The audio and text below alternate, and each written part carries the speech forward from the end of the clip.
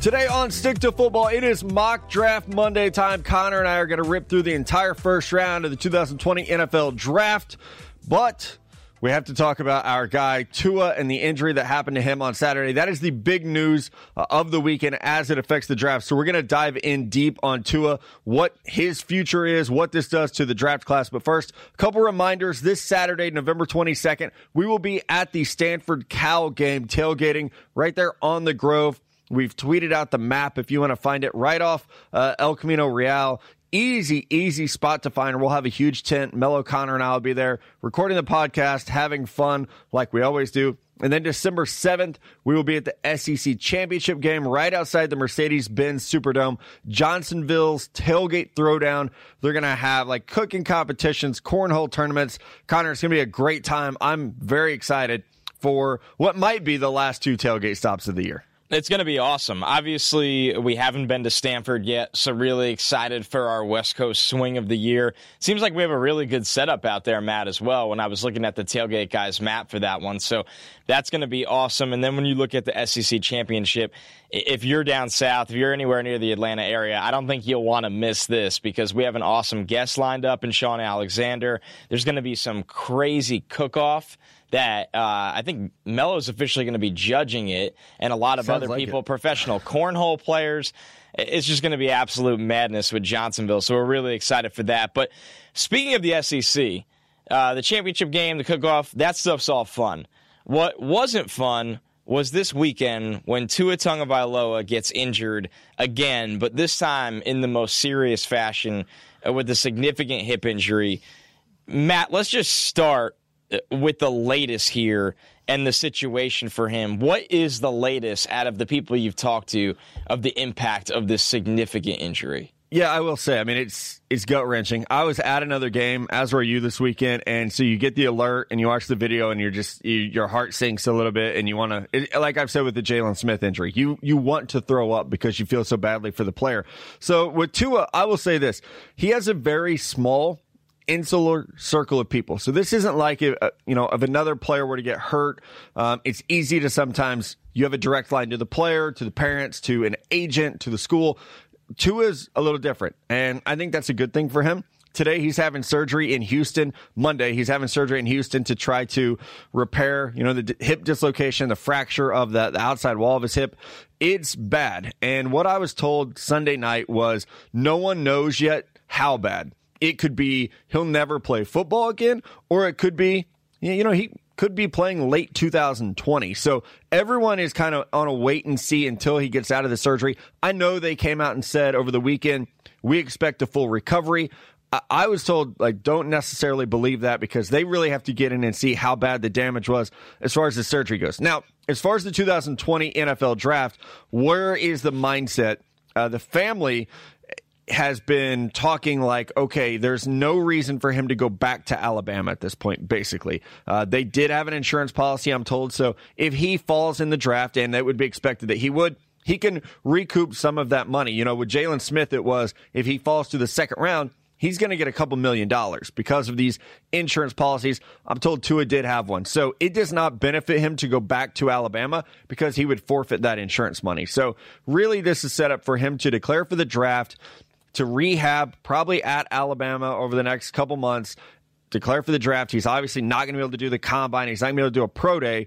But I think the belief is that he could then get drafted like a Jalen Smith, rehab with the team. He's going to be able to collect that insurance money if he falls far enough in the draft. So it's a tough situation, but there were some safeguards in place. So I tweeted this over the weekend. It's I don't want to speculate until I can talk to people, and I'm not going to speculate about when he's going to be able to play again. But I will tell you the belief at Alabama right now is that he will still enter the 2020 draft. Now, where he gets picked is open to a lot of interpretation because we got to see the severity of the injury.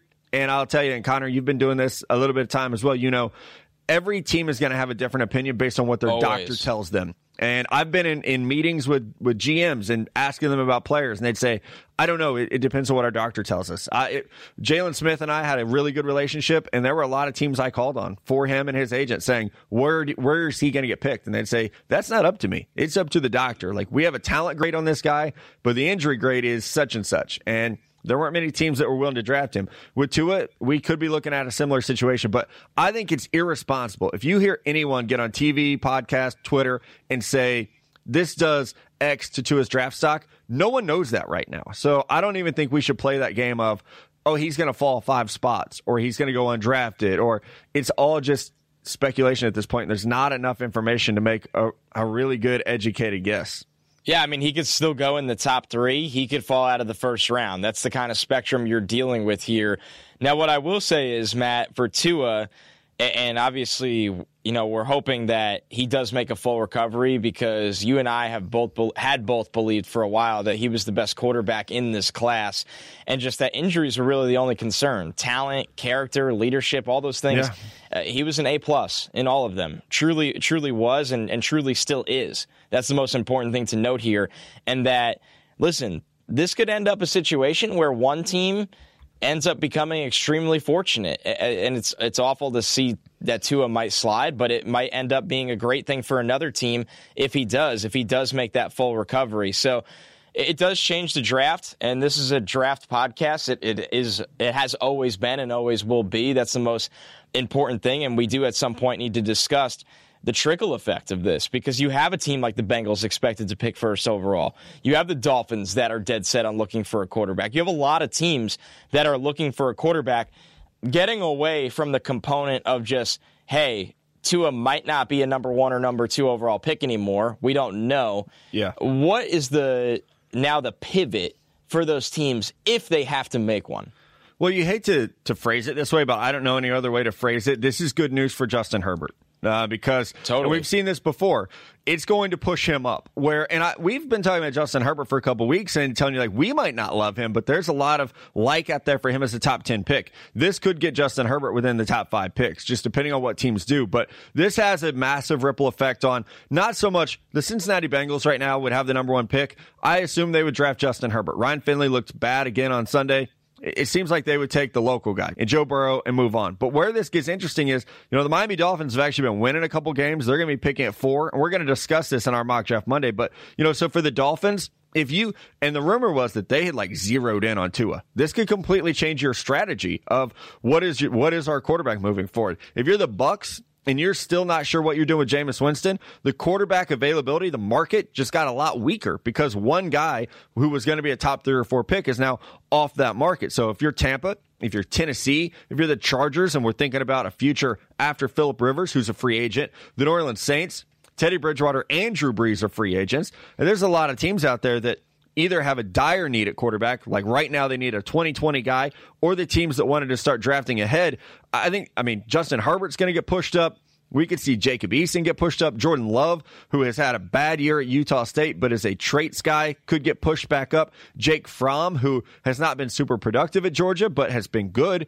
His name could get floated back into this situation. I've had family members start reaching out about quarterbacks that I would have never thought were going to enter the 2020 draft. Now they're reaching out being like, hey, what should we do because of this situation?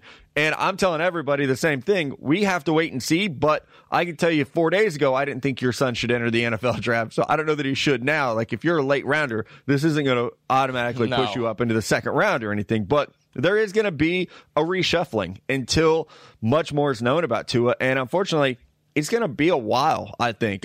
Some clarity will come out post-surgery, but for the most part with these things, you're going to have to wait and see, a couple months down the road, where is he at in terms of his rehab? I think the one guy for me that the decision-making might change or should change, it's not someone like Jalen Hurts, even though obviously he's in this class, but it's not Sam Ehlinger. It's Jake Fromm for me. Yep. I think Jake Fromm is the quarterback that can enter this draft, and the conversation around Jake Fromm has been, hey, probably second round, just lacks the physical traits, but he's a smart guy that can win you football games. I think Jake Fromm is the guy that can see the jump into the back end of round 1 because of this in the long run. Yeah, like I said, the Saints are sitting right there. They're going to have a late round 1 pick depending on what happens in the playoffs. And they could, even if they bring back Teddy, they could be thinking about a quarterback of the future, Jake Fromm. So this is a good opportunity. And as you know, one of my favorite sayings is quarterback scouting often starts in January because it's so much the mental, the leadership, the interviews, all the off field. Jake Fromm's he's gonna nail all that. So if he can convince a team that his lack of arm strength and physical tools isn't a massive liability, and man, the NFL watching games yesterday, arm strength is still is nice to have, but I'll tell you, it is not a huge need because so many of these teams, the ball is just coming out quick and it's going horizontal. So Jake Fromm might fit in better in the NFL than we've been giving him credit for. It is Mock Draft Monday time. The Cincinnati Bengals remain winless, so they are on the clock. Connor Rogers, you are a general manager. Take it away, buddy. Well, thanks for giving me the first overall pick here, Matt, because this is the easiest one I'll have to make today. The Bengals, they're probably taking Joe Burrow first overall here. Anything else would really surprise me. I just think, listen, are there questions about Joe Burrow still? Of course. He's not perfect. He's not Andrew Luck. But for this Cincinnati team to get a former Ohio, a face of the state kind of player, a guy that's absolutely tore up the college football world this year, they need a new face of the franchise for Zach Taylor. This pick will be Joe Burrow. 0-10. The Bengals are. It's shocking. I don't know if they'll win a game. I really don't either. I don't know. Again, not by design. They're just this bad. I don't think they want to anymore with Ryan Finley out there. At this point, you're just fuck it. Let's just lose. Number 2, the Washington Redskins. They are bad. We see Dwayne Haskins pleading to his offensive line to block for him. They can't. I felt bad for him, man. I actually do, too. I liked him a decent amount, and it just seems like an awful situation for him. So, they drop everything. They don't block. He's trying to learn while getting hit and having to deal with drops on his actual good throws. It's tough out there. And if Tua were healthy, we might talk about him here, but he's not. So Washington hopefully does the smart thing. And I will say their drafts are pretty much chalk. They go with best player available. It's Chase Young, and there's really no other conversation. I know they drafted Montez Sweat high last year. I know they have Ryan Kerrigan. Neither of those guys matter in this situation because Chase Young is that good of a prospect. He is hands down the best player in the 2020 draft. So if he's here, team, if they're going to stick by their quarterback, you have to take Chase Young. Having too many pass rushers, there's no such thing as too many pass rushers. Montez Sweat really hasn't been that great this year. Ryan Kerrigan's getting older. Chase Young is an absolute no-brainer at number 2. Easily. I mean, Kerrigan will be 32 next year, and you can get out of his deal completely free and save almost $12 million on the cap. So I think that's a no-brainer in this spot for Washington. Number 3, the New York Giants. I don't think this is a Dave Gettleman pick in this spot. Right. I took Jerry Jeudy. I don't think that's a very Gettleman pick, a wide receiver at 3. I think he wants to build this offensive line to prove everyone he was right about Daniel Jones. I can't argue with that strategy. The problem is, Matt, I don't have an O-line at 3 that makes sense for them here. I don't. I can't pass on Jeudy, get Daniel Jones a weapon. I spent some time with Darius Slayton this weekend, who's had a really, really awesome season. He had nothing but great things to say about his rapport with Daniel Jones and what they're building over there. But I still think they could use a star wide receiver across from him for this offense. Not a Gettleman pick. That's a me pick, man. Take the receiver early. Yep. Still love Jerry Jeudy. He slipped down to number 3 overall on my board. Disagreeing with Dave Gettleman usually is a smart thing to do. Yeah, I'm actually hitting 1,000 in my little career arguing with him. Number 4, the Miami Dolphins. This is where we've had Tua Tagovailoa going forever, it seems like. But his injury opens the door for Justin Herbert to be the pick here. Again, not a quarterback that I absolutely love, but Herbert has been playing very well lately. He made a couple throws against Arizona that they made me put my pen down,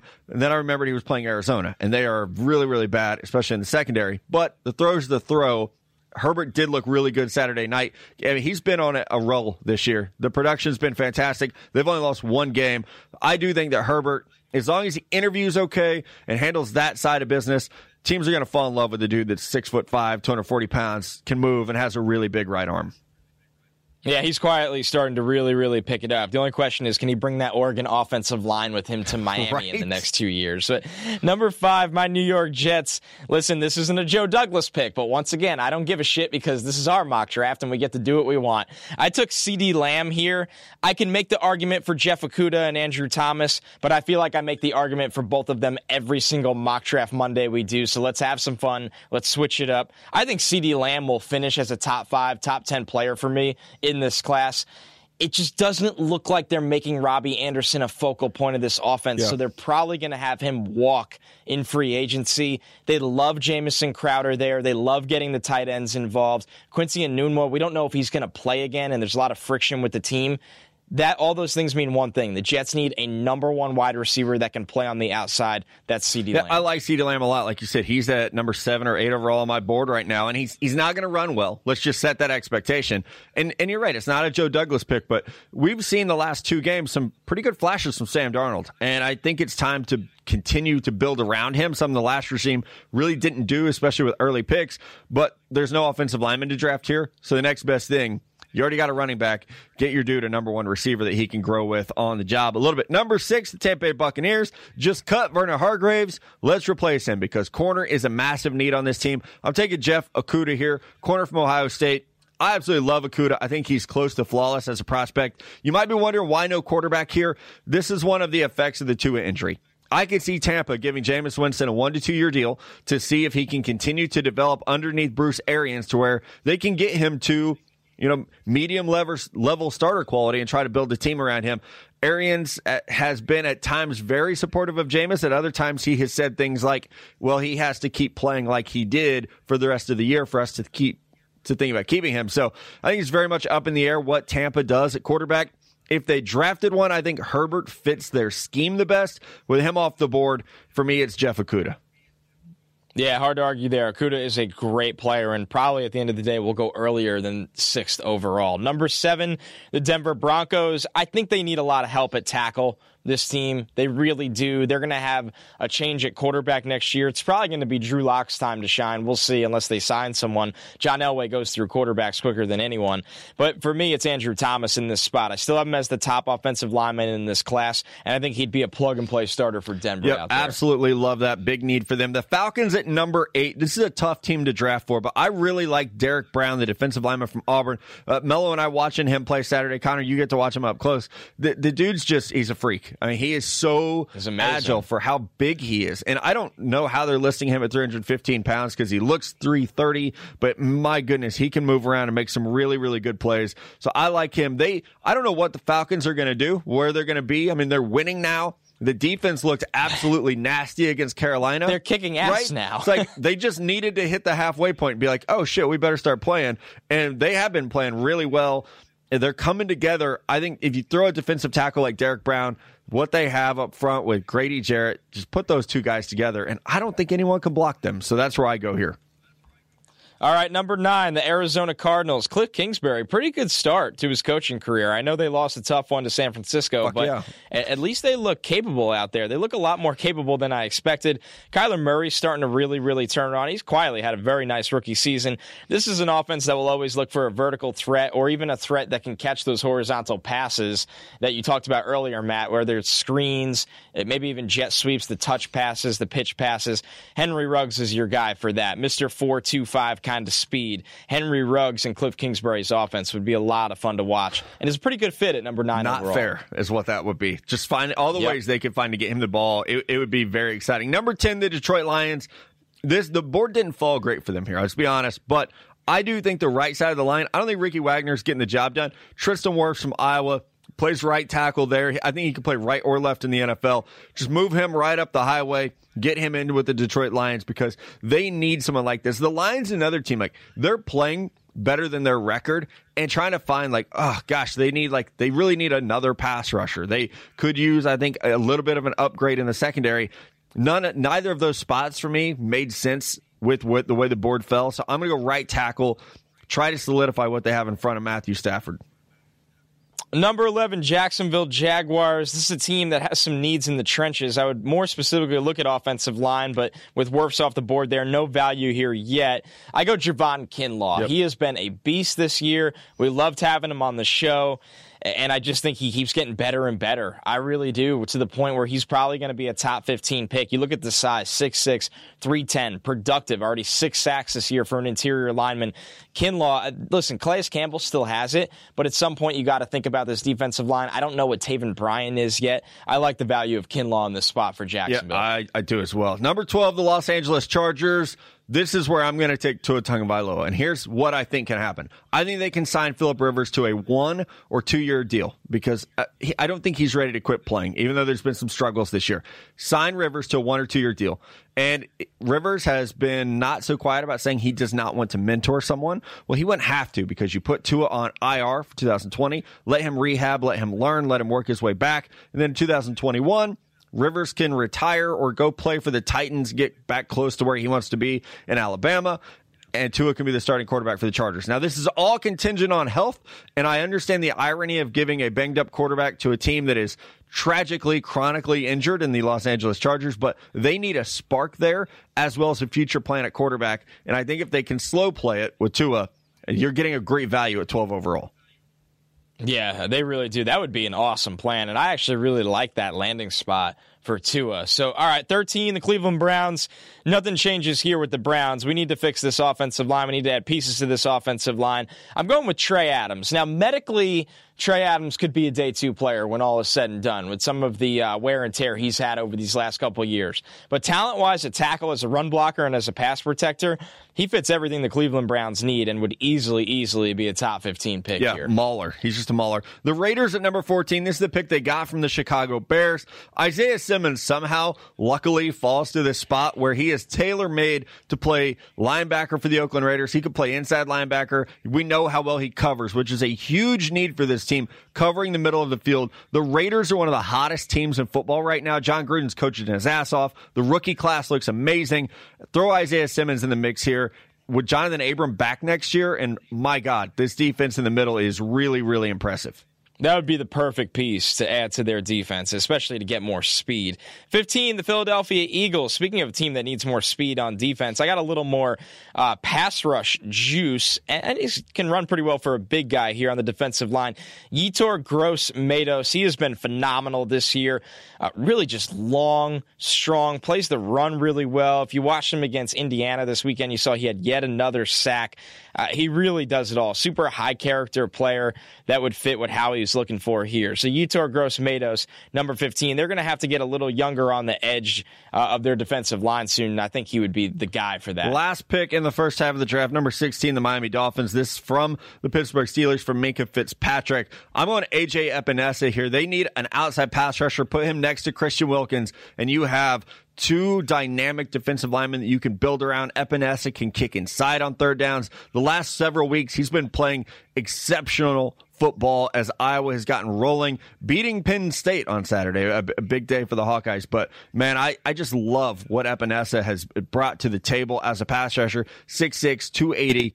He brings versatility, length. He's got it all. We are back. Connor, you are back on the clock. Number 17, the Tennessee Titans. Take it away. All right, really no surprise here. I think the Titans are a team that quarterback is going to follow the conversation with them this entire draft cycle. I'm going with Jacob Eason. Big arm. Has some turnover problems at times. He's almost the anti-Mariota in this spot.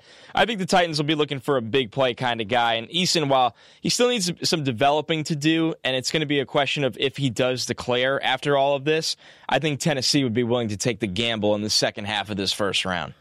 Yeah, Eason is tough because it does feel like he plays poorly in big games. I know he doesn't have the most help around him, but I like the traits that are there. Number 18, the Carolina Panthers.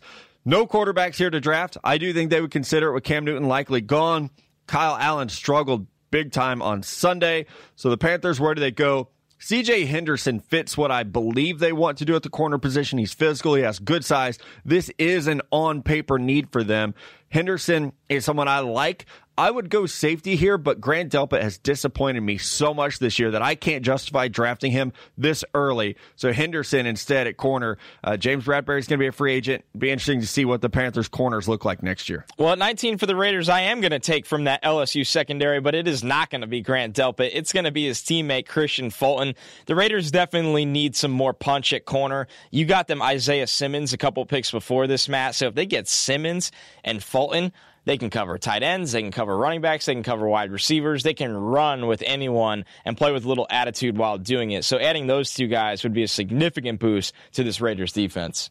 Yeah, the defense looks a little different. after this draft, which is what they need. Number 20, the Jacksonville Jaguars. This pick from the LA Rams. And I don't know that the draft could fall worse for a team, just to be completely honest. I don't know where you go at this point. This is a reach. I just want to be clear of that, but it's a need. And I think if you're going to reach at a position, offensive tackle is a good one, especially if you're reaching on traits. And Austin Jackson has good athleticism, good length. He's physical. He plays with a mean streak. He does need to develop a little bit. And the USC offense has at times looked really good, and he's flourished. At times they look really bad. So having good offensive guards next to him will be key. But I think Austin Jackson has a future as a left tackle in the NFL. And that is a big need for Jacksonville with Cam Robinson just looking like he doesn't belong out on the edge anymore. 21, Dallas Cowboys. They're going to need some help in the secondary this offseason. And I went with someone that his stock has dropped almost as much as anyone this year, and that's Grant Delpit, because he's simply not tackling anyone. Now, Matt, you made the point that you saw Derwin James do this at times in his final season in college. I think Delpit is a better player than what he's showing this year at LSU. Yep. And I think if anyone can get the best version of Grant Delpit, it's the Dallas Cowboys and this defensive staff. I really, really do, where you might take him at 21 here if you're Dallas and end up getting a top 10 player in this draft. I still like Grant Delpit. There is no secret his stock has fallen, and he's got to get better, but I just think he's not leaving it all out on the field this year.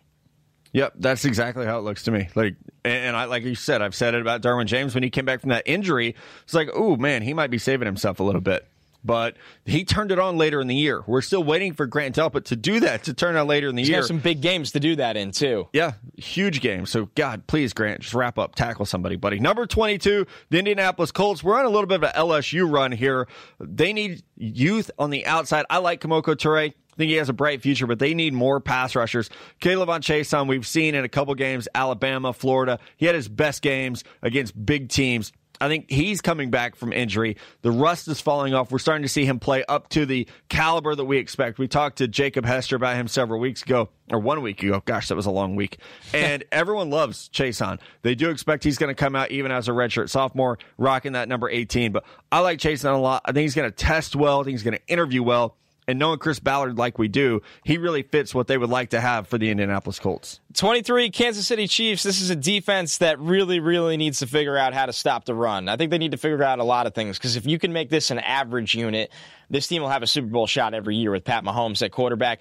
I went with Dylan Moses, and this is another case of a team in the second half of the draft, in the second half of the first round, capitalizing on a great prospect falling for different reasons. And for Moses, said he didn't play this year. He got hurt. He's expected to recover. He's expected to be back. I think if you're the Chiefs, this is the gamble that you take, because you can get a star player in Moses this late in the draft. Yeah, I mean, this is such a need for them. Interior offensive line will be as well. Free agency is going to be fascinating for this team, where they decide to spend their resources. Number 24, the Minnesota Vikings. Xavier Rhodes got abused in the first half on Sunday. I think we're going to see a big change at corner for the Minnesota Vikings this offseason. Paulson Adebo can start that, a player we're going to see Saturday against Cal. He has ball skills. I mean, last year, led college football in passes defense. He has size. Adebo is close to a total package. I just need to see how well he's going to run before I completely hitch my wagon to him as a prospect. But on paper, everything is there that you want. He checks a lot of boxes for me, and he would fit that Vikings defense. Yeah, it's crazy to see Rhodes at 29 fall off a cliff like he has, and they still owe him some guaranteed money, so that's going to be a very interesting decision at the end of the year. 25, Miami Dolphins. You got yourself a pretty good draft here. You got yourself a quarterback, A.J. Epinesa to rush the passer. Now you go with Devonta Smith. This might be the best value pick at this point of the draft, because I think Devonta Smith has the chance to be an upper-tier wide receiver, a great fit in Miami with speed, reliable hands. Somebody like Chris Greer and Brian Flores, they'll really like the mental makeup of a player like Smith. So this is a no-brainer for me at 25. And we gave him a quarterback earlier. Now you give him a playmaker, because they drafted and they've tried to throw assets at receivers, and it just hasn't happened. So this is a big need for them. Number 26, the Buffalo Bills. T. Higgins, they need a receiver who can extend his catch radius, help Josh Allen out a little bit. That's what T. Higgins does the best. He has long arms, good size. He's been overshadowed a little bit, and I think Clemson is now being slept on, and it's a little bit criminal because this team is playing really well. T. Higgins is a huge part of that. The Bills, I mean, it's almost like in black and white. They have to draft a receiver in the first round. T. Higgins, the best on the board since you just stole Devonta Smith. Yeah, I had to do that to you. Sorry. It's just the way it goes when we get to this point in the draft. It's every man for themselves. 27, the Green Bay Packers. We've said it a lot on Mock Draft Monday. This is a team that would like to get younger on the offensive line. Now, when you look at Elgton Jenkins, he's been phenomenal this year. One of the best rookies in the NFL this year, but he's only one man. It's as simple as that. I went with someone that could probably play tackle and guard, and that's Trey Smith from Tennessee. And this team has changed their identity. They are not an Aaron Rodgers drop back and throw the ball 55 times a game anymore. They are Aaron Jones, feed him. Jamal Williams, feed him. You get Trey Smith, you could run behind him all day, every day. This would be a slam dunk for a very tough, nasty Packers team. Completely different identity. It's fascinating. The Seattle Seahawks are up next. Jadeveon Clowney will be a free agent. Ezekiel Ansah will be a free agent. One or both could be back, but they need to address the defensive end position even after drafting L.J. Collier in the first round last year. This is where I think they could get a speed rusher in Terrell Lewis, who has great size, 6'5", 255 pounds, with a frame to add even more weight. He reminds me a lot of Frank Clark at Michigan in terms of what type of player he is. We know they liked Frank Clark a lot in Seattle before he was traded to Kansas City. This is a scheme fit that works so well, in my opinion. So if Terrell Lewis, again, medicals will be big for him, like we've said with a couple guys, because he's been banged up at Bama. But as long as he checks all the boxes medically, I think Terrell Lewis could be a steal at 28. Yeah, I mean, it's just ridiculous what they have on that front over there. 29, the Baltimore Ravens. We made this pick in the last Mock Draft Monday, but me and Matt, when we were planning before the show, we're like, there's nowhere else for them to go. They're playing too good right now to even find it. So Kenneth Murray, get a little speed at linebacker, somebody that could probably play every linebacker position. This Baltimore defense is well coached. They are fun to watch. They are talented in the secondary. They are getting the most out of everyone up front. You know what Lamar Jackson and Mark Ingram could do for that offense. So Kenneth Murray, just add another piece in that front seven. They've had a lot of success with Oklahoma players there as well. You know, my fear is, though, that they'll draft DeAndre Swift and no one will ever be able to stop them offensively. Oh, my God. That'd be ridiculous. Right, like Mark Ingram's playing really well. He looks fresh, but, God, if they got DeAndre Swift, yeah, that would suck. Right, number 30, the New Orleans Saints. Mike Thomas is going to catch 160 passes this year, which is amazing. I'm very happy for Mike. But they need someone else in this offense to help out. Yeah. Like, whoever, if it's Drew Brees, Jake Fromm, Teddy Bridgewater, whoever's a quarterback next year, they're going to need someone more to throw to other than Traquan Smith. So I'm going to give them Laviska Shenault. I'm just having fun daydreaming about all the ways that Sean Payton and Pete Carmichael and the crew there can incorporate Laviska Shenault into this offense. Look what they do with Ted Ginn. Shenault's like a 22-year-old thicker version of Ted Ginn. So it would just be like, this is one of those Madden moves you pull off and you're like, I'm just going to line you up at running back, in the slot, out wide. Hell, you might play tight end a couple times a game. We're just going to have fun with you offensively, look for matchups, and that's what they do so well in New Orleans. So maybe a little bit of a luxury pick, but I think wide receiver 2 is a big need here. Shit, look what they do with Taysom Hill. I mean, if you think if that guy can catch touchdowns, Laviska Shenault could do anything over there. Right. 31, New England Patriots. Once again, another repeat pick, but I'm just in love with the fit. And if you watch this New England team, I know they're winning. They're constantly winning. They lost one game this year. They're just not getting a ton from the tight end position. They're really not. And you can see Tom Brady misses that. Hunter Bryant, compare him to Evan Ingram. I mean, he's a hybrid tight end. He plays with great speed. He's great after the catch. You can move him around. I think this would be the perfect landing spot for him, but also just a great get for the Patriots and somebody they would know how to turn into a near 1,000-yard kind of player at that position. Yeah, he's an athlete for sure. It's going to be fun to watch him over the course of the process. Last pick, number 32, the San Francisco 49ers. They need safety help. Xavier McKinney from Alabama falls right into the laps here. He can play free safety right away. I know John Lynch has not like straight come out and said that he doesn't value the safety position, but it seems like they have not evaluated it as an early selection. I think we see that change if Xavier McKinney's on the board. All right, Matt had to run, but we are still going to knock out Draft on Draft here. A little solo edition of Draft on Draft here in this first one from Garrett Greenlee.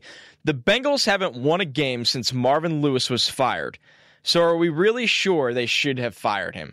So, number one, yes, it was time to move on from Marvin Lewis. I think the problem is a lot of people need to realize that, one, this franchise really needed to reset. And I don't know if Zach Taylor was the right guy for the job.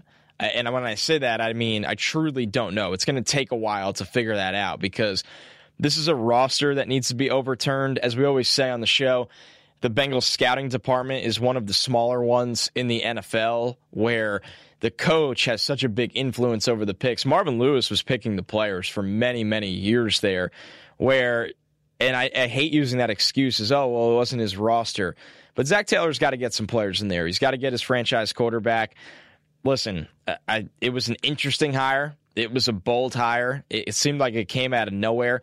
But that doesn't mean that firing Marvin Lewis was a mistake, because this is a team that was treading water for years, year after year after year. So I think when you look at the situation, willing to take a risk to move on for a bigger ceiling is always worth it. It just always comes down to being worth it. Now, if you made the wrong choice, you made the wrong choice and you try again. But I don't think this Bengals team would have ever won a Super Bowl or made it far in the playoffs with Marvin Lewis, and it was simply the perfect time to move on. But it's a great point. At some point, Zach Taylor's got to win some football games. It doesn't matter. You have to. They didn't expect to have this kind of season this year. It is, without a doubt, a disappointment. He won't be a one and done. That would shock me. The Bengals are often a cheap team anyway. But I think when you look at it, it's got to be put up or shut up, and you have to win some football games. You can't Hugh Jackson this thing over in Cincinnati. All right, number 2 here on the Draft on Draft list from Jacob DeLong. Who's had the best draft class so far this season? My vote is definitely Oakland. Clelin Ferrell's starting to come on. Josh Jacobs is probably Offensive Rookie of the Year. Max Crosby is a beast, and Moreau and Renfro look great. It's a shame that Abram got hurt game 1. And it's hard to disagree in terms of overall impact of the depth of the class. When you look at Oakland, I was actually shocked when so many people, I remember after round 1, did not like the Oakland class. And I think it was either me or Matt or both of us picked them as a winner at the end of the Bleacher Report draft coverage when we shoot our videos for the Bleacher Report app. And you go on Twitter, it's been a long night, you haven't seen anyone's reactions, and people did not like a lot of the picks from Oakland. And I think where they were wrong was they took high character, instant impact players that fit the system. And I know Ferrell, a lot of people were disappointed at his start. He's looked a lot better lately, and he'll be a really good player for a long time. Josh Jacobs has the chance to be one of the best running backs in the league for a while. Now, taking a first-round running back is always controversial, but at least they hit on the player where he's been a star for them so far. And once again, when you look at Jonathan Abram, he would have been a great player this year. It's a shame he got hurt. Now, the injuries were a problem in college where you could sit there and say it probably was a little early to take him there because you have those injury risks. But he'll come back strong. He'll be ready to go. But the value is where I really look at why this class is a winner. Anybody could have taken Clelin Ferrell in the top 10. Anyone could have taken Jonathan Abram or Josh Jacobs in round 1 because those guys weren't round 1 locks necessarily. They were good players, but they weren't locks where you're sweating that they'd be off the board. But where they really win here is the value they've gotten in this class with Crosby being a later-round pick, Foster Moreau being a later-round pick, Hunter Renfrow. Everybody loved Hunter Renfrow, and then he sits on the board for hours, for days. So I think Oakland's done a really good job. Mike Mayock's done a really good job because John Gruden was clearly struggling as a drafter without Mike Mayock.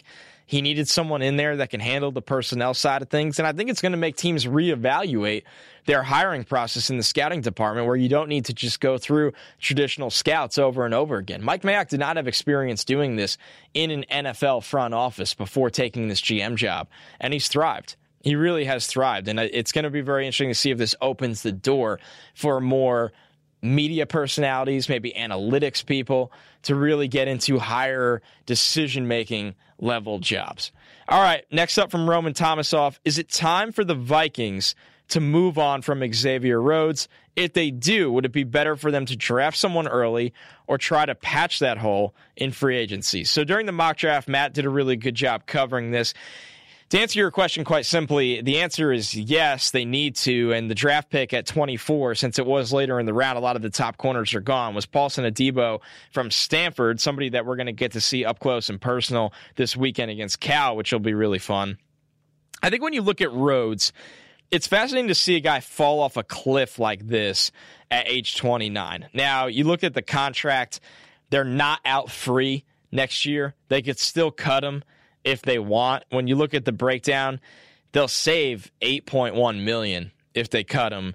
they'll be on the hook for almost $5 million in dead money next year. And they'd even have some dead money if they kept him and cut him in 2021. So it's going to cost them a little bit, but the savings they get in return might be worth it because Rhodes is just, he's really fallen off. It's crazy when you see this kind of play, and it's almost the Achilles heel of this Vikings defense that has been a top unit for a while now. And for Rhodes, who was drafted in 2013, you thought that, usually corners fall off that cliff on the wrong side of 30. So this is a little early for him.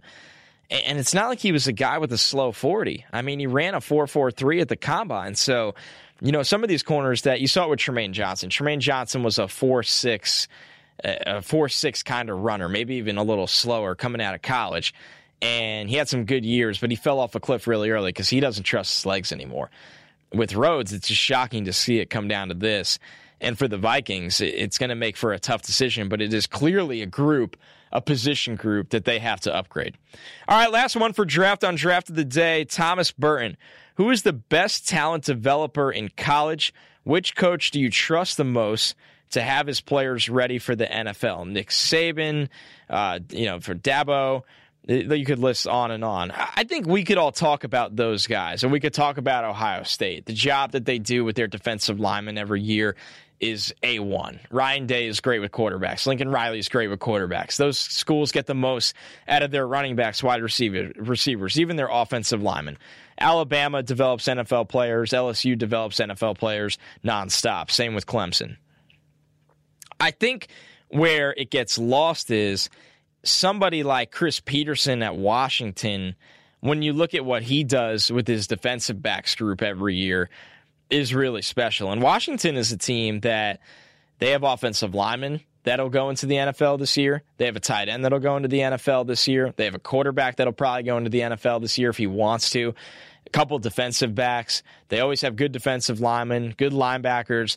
I think Washington quietly has become an NFL talent developing pool. All those coaches, and Peterson has been doing this for a while. He was doing it before Washington. That's what's special about him and his assistants. But all those top schools, it's a no-brainer that they're the best at it. But I think you're looking for the underrated groups. That's definitely one. Obviously, Penn State puts players into the NFL. It's Oklahoma, though, is the one where you look at somebody doing it at a rate of what are they when they get to the university versus what are they when they go into the draft. That's the most impressive one to me because Lincoln Riley will take what are considered failures. Baker Mayfield had to transfer because he wasn't wanted anymore. Kyler Murray couldn't win a starting job places and wasn't wanted anymore. And what goes to OU? Baker goes to OU. Those guys become number one overall picks. Now you see Jalen Hurts. Alabama wanted him to play running back. And Jalen Hurts coming into the season was maybe he gets drafted as a day 3 quarterback or switches positions. Now the conversation around Jalen Hurts is he'll probably go round 2 as a quarterback. Not even a question of does he have to switch positions. He'll play quarterback. So I think it goes by position, school by school, and a difference of how much developing they're doing. But what Lincoln can do from when he gets a player, from the first month they're on campus to the end of their first season, is truly incredible. It really is. And that's why he's one of those guys that the NFL is going to come calling. If he wants to, we'll see if he leaves. If not, Oklahoma's going to have to pay him a truckload of money. All right, that's our show today. Hope everyone enjoyed the mock draft. As always, give us our feedback of our picks. If you loved it, if you hate it, reminder, this weekend we will be at Stanford for the Cal game. Matt has posted everything. I've posted everything. It's on the Stick to Football account, the map of where we'll be at in the tailgate section with the tailgate guys. It's going to be a blast. You don't want to miss it. And we'll catch you guys for the midweek show on Wednesday.